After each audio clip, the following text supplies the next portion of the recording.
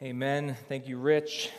And would you please join me in opening up a Bible to 1 John chapter 3. That's where we'll be starting off from as we continue in our series in this letter.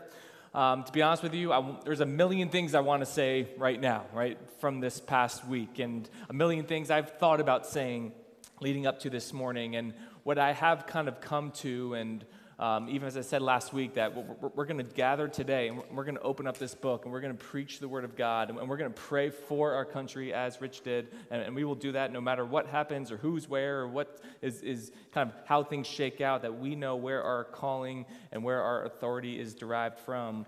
And so the one thing I will say, out of the million I thought about, is Grace Church, let us prioritize withdrawing to the Word of God. Withdrawing to the Word of God for our souls, right? That's not a form of escape. That's not let's bury our head in the sand and act like nothing's happening around us, but it's a time of withdrawal that serves to spotlight Jesus Christ, to reaffirm in our minds and hearts that which is eternal, to clarify our purpose in this world so that we can, in a sense, return to the reality of this world strengthened by the Holy Spirit. It's a withdrawal and a return. Withdrawal to be strengthened, returned in the strength of the Spirit to do what God is calling us to do. My weekly rhythm is to dedicate Wednesdays as my sermon and study preparation day. And so I might find small pockets of time, other days of the week to dedicate as well as needed.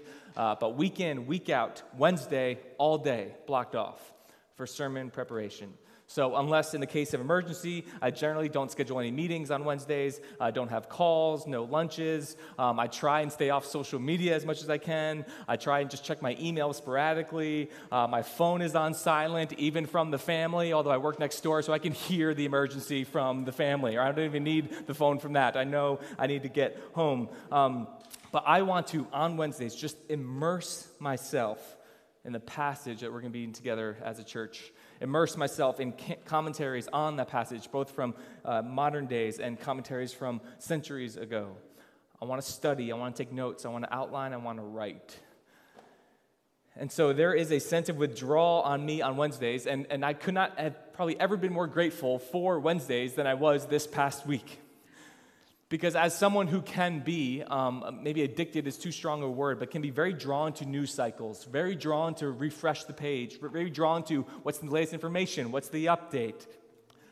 My soul needs a time of withdrawal, to read, to dwell upon, to pray over God's word. And that's true as a pastor, but I think that's just even more true as a Christian.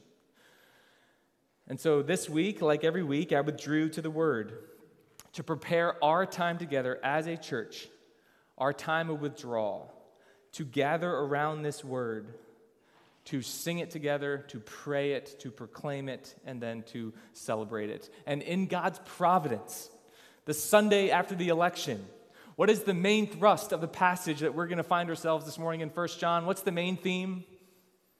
Love one another. It's not the first time John is imploring the church to love one another in this short letter. And spoiler alert, it won't be the last time he tells us to love one another.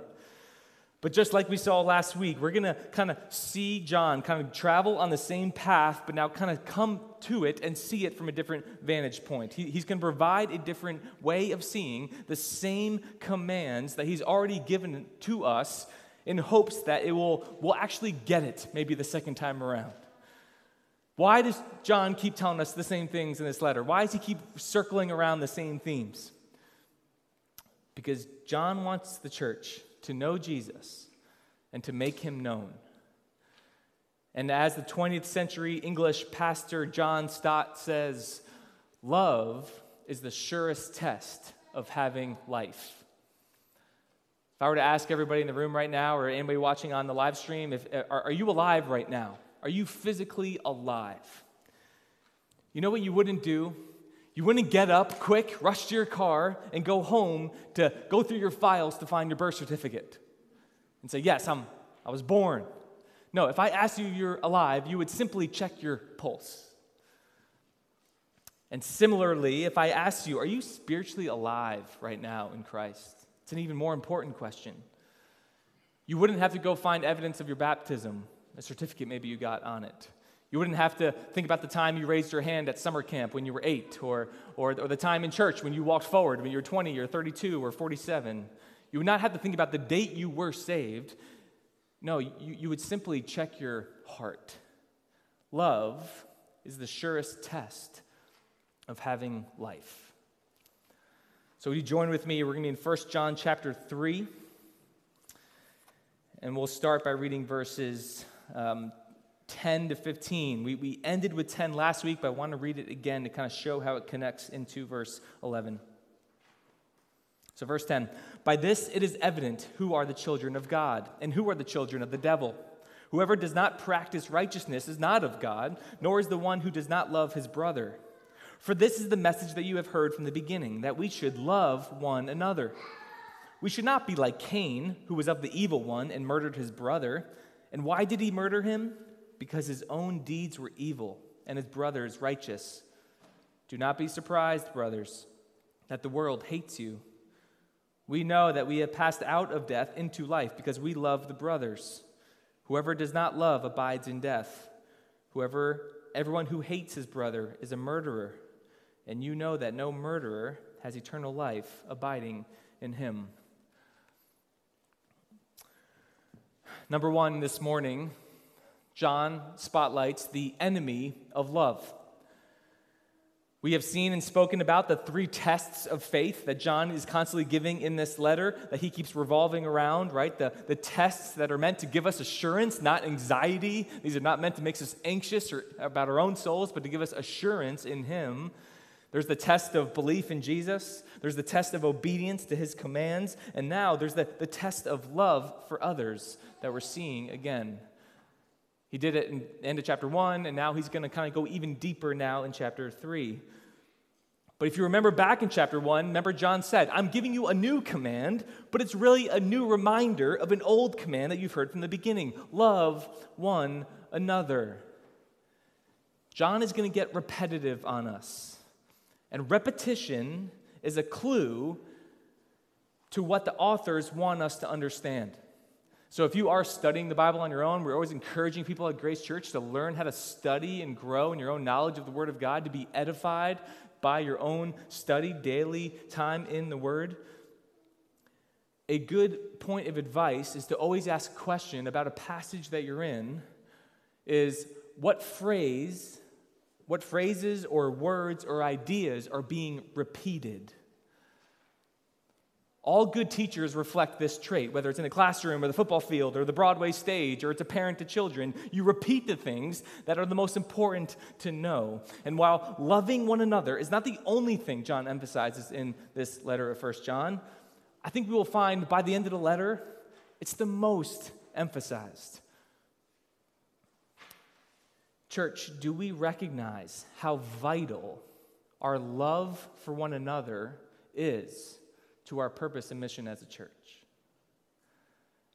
You know, discipleship plans and pathways and programs are important. Facilities and budgets are vital.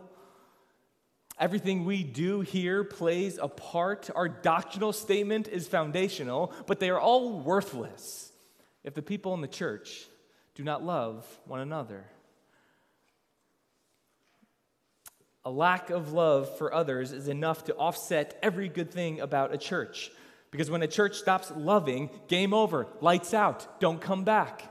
There's nothing you're going to be able to do. There's no mission you're going to be able to carry out. There's no purpose you're going to be able to stand on if we stop loving one another. So John is getting this point across in every which way he can. Don't miss it. Don't gloss over it. I know, love one another. No. Don't view it that way.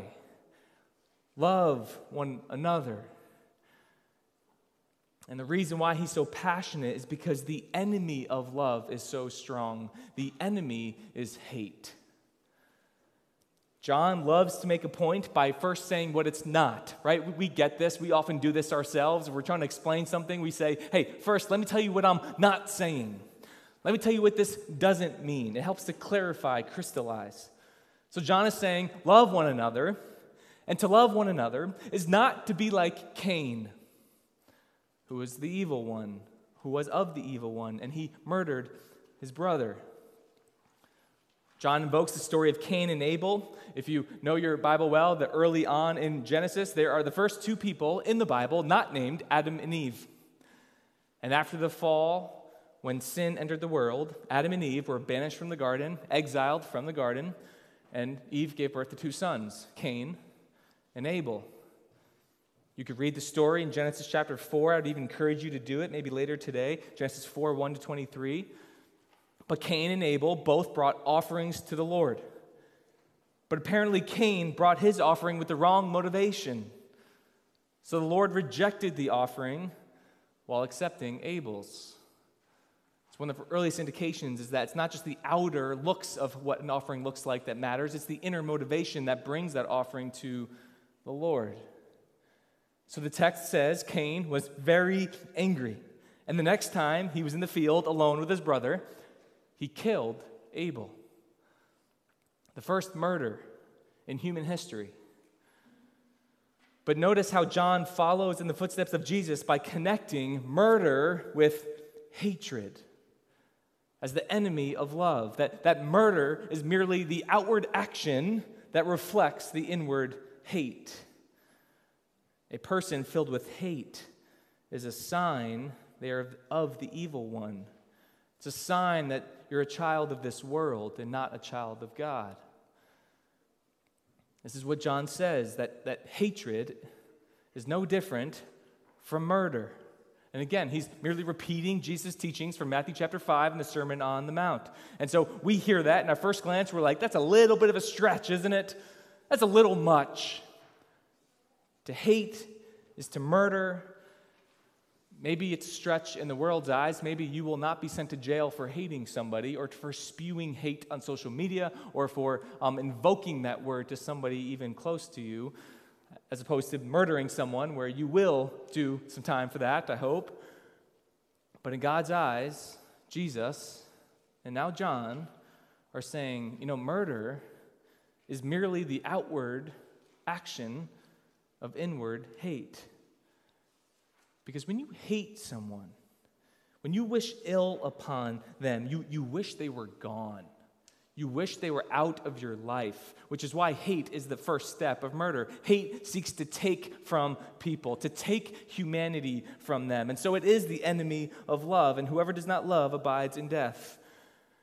And so just a quick application point for us here, maybe especially coming off a week that we are coming off of, that Christians, people who profess to be believers in Jesus Christ, should be very aware and very careful in the way they deploy the word hate. It really just shouldn't be on our lips. I don't think there's ever a situation where God will affirm your hatred for another person. Especially another believer who maybe just doesn't agree with the points you have the convictions over, but I think even a non-believer. I don't think there's ever a situation where God will affirm you hating someone. You can hate a sin that someone commits, but to say that we hate the person, I think is a foolish sense of weakness at best and a concerning reflection of our own hearts at worst. And so I think we should be quick to correct ourselves, and we should, in truth and love, be quick to correct others when hate is on someone else's lips, especially of a believer directed towards another person, regardless of what that other person has done. It's not of God to hate a fellow image bearer. It's never edifying. And it not only dehumanizes them as one who's made in the image of God, but it is destructive to our own soul. Right? To hate someone who is made in the image of God is a form of hating God himself. And so when we invoke the word hate, maybe children, we do it to our parents when we're so angry that they're not doing something we want them to do. Maybe we do it towards someone who is in our country that has different political beliefs than we do, or a different candidate that we tend to want to vote for. And we invoke that word. We do it. You know why we do it? Because we think it's going to be a dagger to the other person. But in reality, when we use the word hate, we're taking the dagger, turning it on ourselves, and stabbing ourselves. Hate is the enemy of love. Let's keep going. We're going to read just one verse here, 1 John 3:16. By this we know love, that he laid down his life for us, and we ought to lay down our lives for the brothers. Number 2, the essence of love. We first see the enemy of love. Now he switches to the essence of love. So you have heard of John 3:16. Many of you, if not all of you, have memorized John 3:16. For God so loved the world that he gave his only Son, that whoever believes in him should not perish but have eternal life. But you should also memorize 1 John 3:16, which we just read, which speaks also of Christ's love demonstrated on the cross. And notice what John is doing here. If the enemy of love is hateful murder, then the essence of love is self-sacrifice.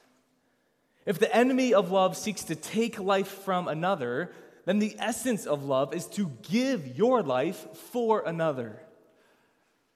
And amazingly, both hatred and love led to Jesus' death on the cross. All right, trivia question for people who especially kind of know their scriptures. Why did Jesus die on the cross? The Bible gives us 2 answers that are not in contradiction with one another. Why did Jesus die on the cross?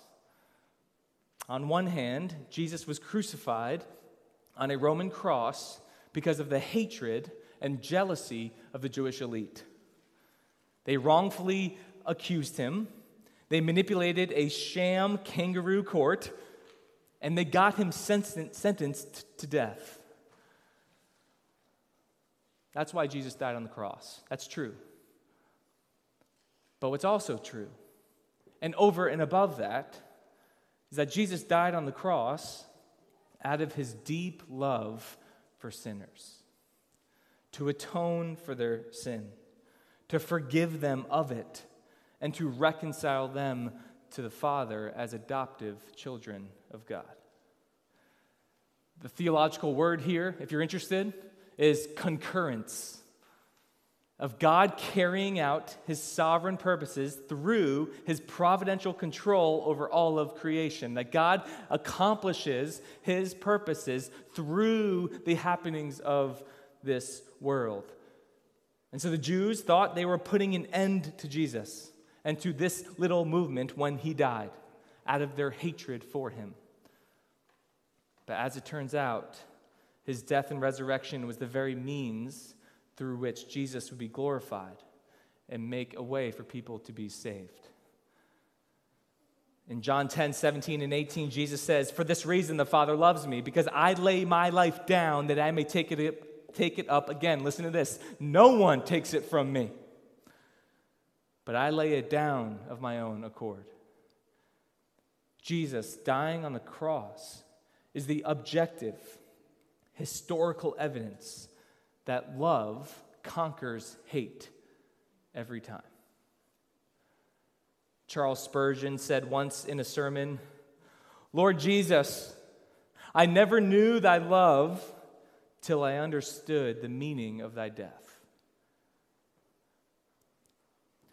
For those here this morning, for those listening online who have not trusted your life to Jesus Christ, it is vital that you see from the text that salvation, of being right with God, is not you earning your way to God through good behavior, through strong morals, through making good decisions, but salvation is freely offered by a Savior who came down to give his life for you out of his great love and grace.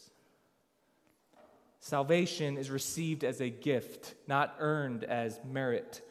Salvation comes through faith alone, believing that he is the Son of God, Jesus Christ, who forgives you entirely, who lived the life you could not and died the death you deserved in your place so that you can be reconciled to God. So since self-sacrifice is the essence of love, and we know this because of the person and work of Jesus Christ, we are called, John says, to walk in his footsteps, to have lives marked by this desire to lay our lives down for others. So let's keep going. 1 John 3, now verses 17 and 18.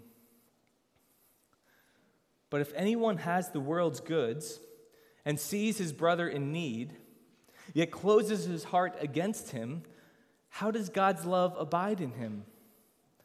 Little children, let us not love in word or talk, but in deed and in truth. All right, let's keep going. We've seen the enemy of love. We've seen the essence of love. Now, number 3, we see the evidence of love. There's going to be 2 parts to this third point, the evidence of love. First is action toward others. Love in action toward others. Just as Jesus not only spoke of his love for sinners, but he demonstrated it on the cross in action, so his followers should not merely speak of loving others, but demonstrate that love in action. So again, it's pretty brilliant what John is doing here. You kind of put this puzzle together. You see what he's doing with the contrasts that he paints for us with Cain and then with Jesus. Cain saw Abel in the field. He felt hatred towards Abel, and then he took his brother's life. Jesus saw his brothers, felt compassion for them, loved them, and then gave his own life for them. So for those who claim to be in Christ, who have the love of God abiding in them, John is saying, church, be more like Jesus, less like Cain. Be more like Jesus, less like Cain. And this actionable love toward others is the evidence that we have that the love of God is in us. You know, a big misconception of this verse is that everyone reads the quote, the world's goods. Everyone who has the world's goods. And they take that to mean that this is referring to the rich Christians, those who are really wealthy. They have the responsibility to provide for others. But I'm not rich, so I'm not as much called to this. When in actuality, the Greek word here indicates livelihood, not riches. John is referring, and he's writing to a church that was not filled with wealthy people in the first century Roman Empire. He's referring to ordinary, average believers who have the basics of livelihood at their disposal and therefore are capable of helping others. Now, the Bible also does say, to whom much is given, much is expected. So if there is a wealthy believer, that they are called and have the opportunity to give more and help more. But every believer has the call on their life to provide for those who are in need that they see. Again, be more like Jesus, less like Cain. See someone in need. Feel compassion to want to fill that need, and then demonstrate that in action outwardly. It's a call on all of our lives as individuals and as Grace Church to love in action, not in the ordinary. And one of the reasons we have these ordinary means is not just to provide ourselves and for our family, but to deploy them for the good of others. John is basically calling people out. He's saying, don't be the kind of Christian who merely says, I love all people. I love everyone in general, without having specific, intentional examples of where that love will be tangibly shown. Right? You'll not find a professing believer who will say, I don't love people. Nah, I'm not that kind of Christian. No one will say that. But can we take that a step further and ask, brother, sister, where are you right now intently and intentionally looking for those in need and seeking to address that need, to pour out love onto them? Where are you being self-sacrificial for the good of others? Not to earn your faith, but as a result of your faith. Tim Keller describes this form of biblical justice that seeks to do good for others. He calls it, quote, disadvantaging yourself for the advantage of others. So, Grace Church, where are we disadvantaging ourselves for the advantage of others and the glory of God? I think this is one of the primary reasons why God calls us to be committed to and members of a local church. Because it covenants us together as a church body where we love and care for one another, where we have eyes on one another and others have eyes on us, where we prioritize one another and we grow together to look more like Jesus. And then we do that for one another, but then we also partner with one another to live on mission and make his name known to a world by proclaiming the gospel and then living out the implications of this gospel and pursuing biblical justice in the area and time that we live in. I think it is a flat contradiction for a Christian to say they love others while not being an active member of a local church. I think that's all words, no action. Because the church is the front lines of Christian discipleship, love, and mission. It's people we see ourselves with. And so a Christian without a church is like a fish without water. They won't last long. They won't thrive. So how do we love in action? How do we utilize what we've been given by God to deploy for the good of others? It's the topic of stewardship, and we won't go too deep into it now, but at Grace Church, we think of stewardship with the 3 T's. Ready? Time, talent, treasure. Every believer has been given time, talent, treasure. Not the same as God provides in his grace for others. That's going to look different for every believer. But we all have these 3 things to deploy for the glory of God and the good of others. And so a good question is, how are we using our time to prioritize others in the mission of the church? How are we giving our talent to build up the body of Christ with the spiritual gifts God has given us? And then how are we giving our treasure, having a posture of generosity that sows into kingdom-building work, knowing that our hearts always follow where we put God's money? This is the evidence of love. And then the second part and our last point for this morning. Let's finish the passage, verses 19 to 24. By this we shall know that we are of the truth and reassure our heart before him. For whenever our heart condemns us, God is greater than our heart, and he knows everything. Beloved, if our heart does not condemn us, we have confidence before God, and whatever we ask we receive from him, because we keep his commandments and do what pleases him. And this is his commandment, that we believe in the name of his Son, Jesus Christ, and love one another, just as he commanded us. Whoever keeps his commandments abides in God, and God in him. And by this we know that he abides in us, by the Spirit whom he has given us. Lastly, we saw the evidence of love is action toward others. And now last, the second evidence of love is assurance toward self. Assurance toward self. When the Bible speaks of loving others, it does not say to love others at the expense of yourself, but to love others as yourself. You know, a big cultural ethic in 2020, I think especially amongst younger generations, but we're kind of seeing it now go into all generations, is this big theme of you have to just love yourself. You have to put yourself first. It's the idea of self-care. It's the idea of I'm done living for others, now I'm going to live for me. You often hear it after someone breaks up with someone else, right? I've been doing it for them, but now I need to prioritize me. This season of life is about me. And that gets a whole bunch of likes on social media. And that'll get some follows and some retweets, and that'll get celebrated in a big way, like, yeah, you have to worry about you.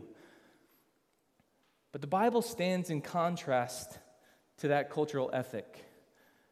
The Bible says if you're going to live as you've been designed to live by your Creator, if you want to live in a way that's actually truly human, the most humanizing way of being a human, it's not self-centeredness, but self-sacrifice.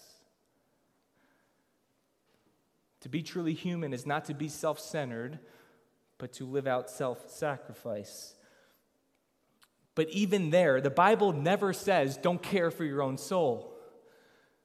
But rather, the way to best care for your own soul, the best way to love yourself is to live the self-sacrificial life. To best love yourself is to take up your cross and follow Him. Because when we are restored to a relationship with him, our utmost goal in life becomes to glorify his name. And we don't glorify God by hating ourselves, but we also don't glorify God by being self-centered and only prioritizing ourselves. We glorify him by loving ourselves in him, having self-assurance in him. Be who you are and love who you are, Christian, in him. This is what John means when he says to love in truth. That last phrase in the verse at the end of verse 18 leads him to this digression of thought in verses 19 to 24 to describe what in truth is. By this we shall know we are of the truth and we are sure our heart before him. So this is so real. Give me 2 minutes here, okay? This is so, I think, real for believers. And this digression of thought that John has is so vital for us. No matter how confident or mature a Christian heart is, it is so often in need of reassurance. Brothers and sisters, we are prone to discouragement. We are prone to self-condemning, to hearing the inner voice telling us we're not doing enough. You're not loving enough. You're not giving enough. You're not good enough. Anyone else? Prone to these moments where we feel like we just don't measure up. And now it might be because of our own sin where our conscience is being pricked and the Holy Spirit is bearing down on our conscience because we are not living in accordance with God's word. But it also could be the enemy trying to destroy us from within in our own conscience. Right? Like Martin Luther said, Christians are simultaneously saved and sinners. We are saved from the power of sin, but the presence of sin still remains. So those waters get muddy. And we can get into these fits and seasons of discouragement where our own heart condemns us. So John tells us what to do in these moments. This is why this is so vital. Listen closely. He says, you don't do anything. You remember what God has already done for you. He said, God is greater than our self-condemning heart. And we are reassured not by our actions, but by his action toward us. And so a phrase that I often use in preaching, and I use even more in private counseling, is this. You need to preach to yourself, or else you'll end up listening to yourself. Let me share where I got that from. That's not from me. Nothing I ever get is from me, by the way. It's from a little book called Spiritual Depression by Martin Lloyd-Jones, written in 1965, who was a doctor turned into pastor. I want to read it. It'll be on the screen. He said, have you realized that most of your unhappiness in life is due to the fact that you are listening to yourself instead of talking to yourself? Take those thoughts that come to you the moment you wake up in the morning. You have not originated them, but they are talking to you. They bring back the problems of yesterday. Somebody is talking. Who is talking to you? Yourself is talking to you. Now, this man's treatment, he's writing about Psalm 42, was this. Instead of allowing this self to talk to him, he starts talking to himself. Why art thou cast down, O my soul? He asks. His soul had been depressing him, crushing him. So he stands up and says, self, listen for a moment. I will speak to you. When our hearts condemn us, speak to it. Tell it that God is greater than our hearts. For he has given us new hearts, and we are at rest in him. And his promises are true, and our future glory is secure. Speak to yourself. Preach to yourself. Let's pray. Father, we thank you for your word. We thank you how it shows us the truly spirit-filled life. That the spirit-filled life is not some mystical experience that we're hoping for. It's not just based on emotion, but the spirit-filled life starts every day by reminding ourselves, God loves me, God has made me his child. That we believe in the name of the Son of Jesus Christ, and that we will choose to love others as myself this day. Father, let that be true for our hearts. We're grateful for this passage. We're grateful for the Christ-centered life and the Spirit-filled life. And I pray, Lord, that you would use it in our lives to join a chorus of believers all across this globe that will worship you and you alone and that we'll pour ourselves out for your glory and for the good of others. And it's in the name of your Son we pray. Amen.